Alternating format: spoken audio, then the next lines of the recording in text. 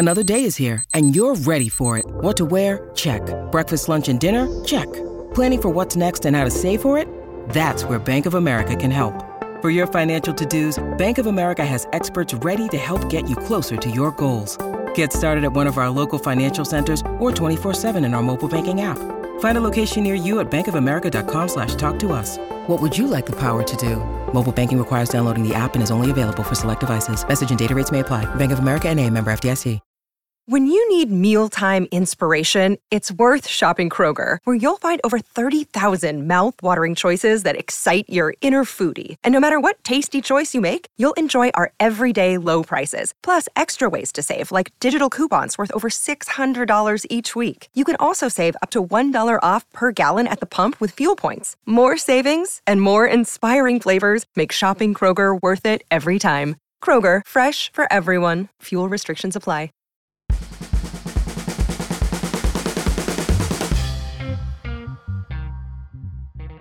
Hey, what's up?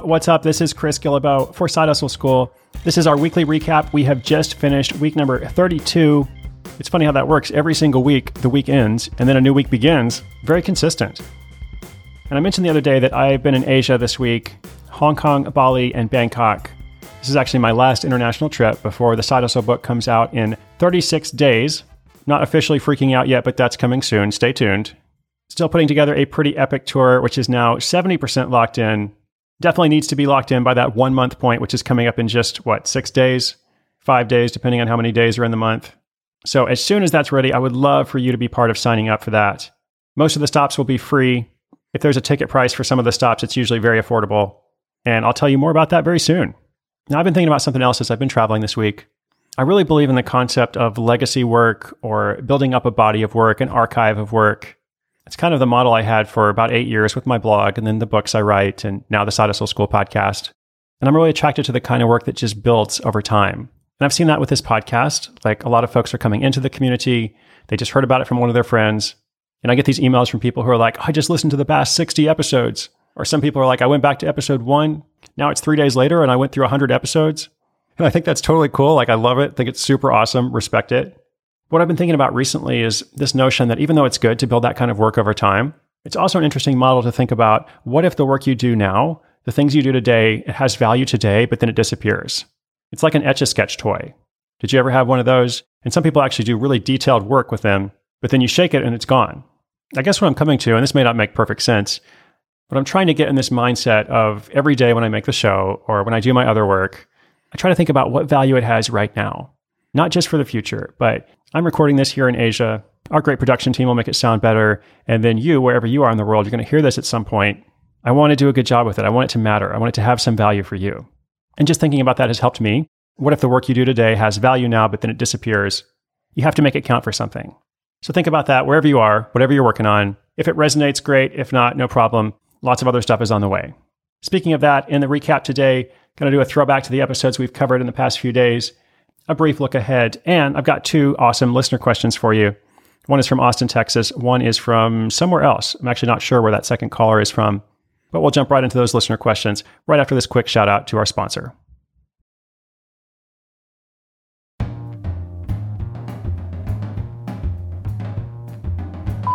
Hey Chris, this is Tom Gibson. I'm calling from Austin, Texas, and I am actually a middle school math and robotics teacher by day, and I do freelance voiceover work by night. And my story is pretty similar to one of your earlier stories where a guy did voiceover work on Fiverr.com. And I've gotten to the point where my prices are relatively higher on Fiverr, and I'm able to get several, maybe $400 to $600 a month just with maybe 10 to 12 orders. And I recently got an order through my website, which is primarily a teaching blog, but I do have a section on there for some filmmaking and work and voiceover work. And someone ordered a voiceover through the website, which was a first for me. And I ended up charging them through PayPal invoicing services. And I was wondering, what's the pros and cons of going through a site like Fiverr, where they're taking 20% of my revenue as a service fee, versus going through PayPal, where I don't necessarily have the guarantee of the payment, because I don't know if they've paid PayPal yet, and I have to go through milestones where When I do half the order, they pay, and then when I do the full order, they pay the rest of the amount. But yeah, could you talk about that, the pros and cons of invoicing through a website like PayPal, or if there are other options, versus going through a website like Fiverr where you get a little bit less? Thanks so much for the show, and I will look forward to hopefully hearing this question on the air. Hey man, thanks so much for listening. Congrats on your voiceover success. For anybody out there who wants to hear that episode that Tom refers to, it is episode 5, way back in the beginning of Side Hustle School.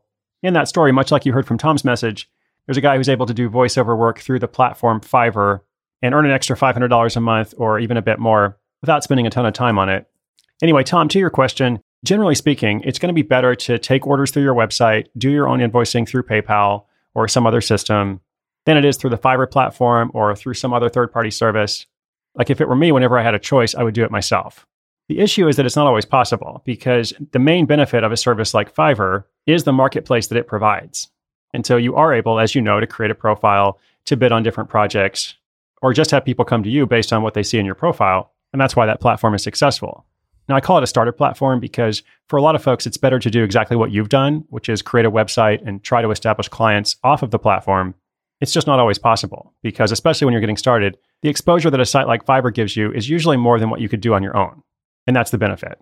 But yeah, short version, if you have a choice, definitely invoice people yourself. Definitely do it off that system because then you will, of course, make more money. I think you said the Fiverr service fee was 25%. For PayPal, it's going to be like 2 to 3%. So huge difference there. Anyway, good luck, and I hope to see you in Austin. Hi, Chris. I've been listening to your podcast since day 6. Thanks for putting it out there. Since then, I have started 2 blogs using the affiliate program, and I seem to be getting click-throughs and people ordering things, but about 80% of the click-throughs don't seem to be generating even a single penny of income for me. Is there somewhere you can direct me so I can better understand the Amazon affiliates program? I've tried reading through their website, but I just don't understand why some things are generating income and most aren't. Thanks. Hey, Aaron, thank you for listening all the way from episode 6, and thank you for the great question. I'm just going to flip this a little bit because you said that 80% of people you're sending to Amazon are not generating any income for you. To me, that sounds like 20% of them are generating some kind of income, even if it's small. And 20% is a pretty great conversion rate for all kinds of industries. It literally means that if you send 100 people over to Amazon, 20 of them are making a purchase and you're going to earn a commission from it. That is definitely not bad at all. The rest of the people are probably just not checking out right away, or they're just browsing on Amazon like most of us do throughout the week at different times. Or maybe they come back and purchase later, and because of how Amazon does their cookie system, you may or may not get credit for that.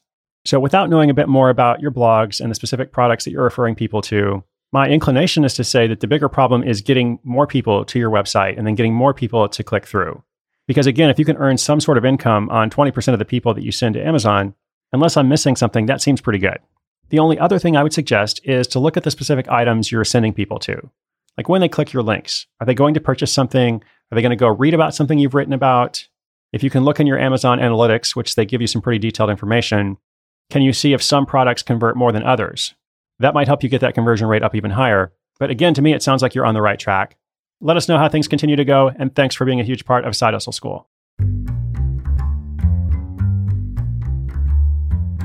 Looking back this week, beginning with episode 219, continuing through episode 224, we started with 2 friends who start a $25,000 a month paleo bar business. 2 hungry hustlers, as I think we called them. There's lots to like about this story. I especially love that they are still running this as a side hustle. Even though it's obviously very successful, they've devoted a lot of time and patience to kind of getting everything right and making sure this business doesn't compromise. Personally, I tend to come from the done is better than perfect philosophy, which is why I'm able to produce this show every day. I think if I was a perfectionist, I would never get it done. But I also really respect and admire when people are just so committed to a vision. They're like, we're going to take our time. In this particular venture, they're like, we're not going to have preservatives in these bars, even though it would probably be cheaper and would allow us to store the bars for longer. They're going to stick with those principles that inspired their project in the first place. Anyway, good work. Next episode was about someone who had helped his day job crowdfund a lot of money. I think it was something like several $1 million. And then begins working as a consultant to help other crowdfunders. Obvious need there. You can see not only the need, but also how it's matched with his expertise, his authority. Not surprised that it's successful. Wouldn't be surprised at all if it gets much more successful. That was followed by episode 221, a TV producer who sells Monogrammed scarves and earns $1,000 riding the subway to work one day. Now, she actually earns a lot more than that. It's up to something like $20,000 a month. But I focus on that story of earning $1,000 while riding the subway because I think it illustrates the concept of passive income. And she had created these monogrammed scarves. And one day, I think it was a radio show or something featured her. And on the way to work, she makes $1,000. Before she gets settled in, another $1,000. She actually runs out of inventory and has to apologize to people and say, sorry, it's going to be 2 weeks before you get your scarf. It's projects like these that I want to encourage our listeners to use as a model for their own side hustles. Not just working harder, although I totally believe in working hard, but creating an asset for yourself, something that allows you to make $1,000 one day without doing anything for it. And when I say that, I don't mean to suggest that it's easy. Like, obviously, you have done something for it. You have taken actions to build that foundation. But once that foundation is built, then it's a matter of maintenance, or maybe focusing on growth, or maybe just kind of letting it work for you while you focus on your day job or your family or whatever your other responsibilities are.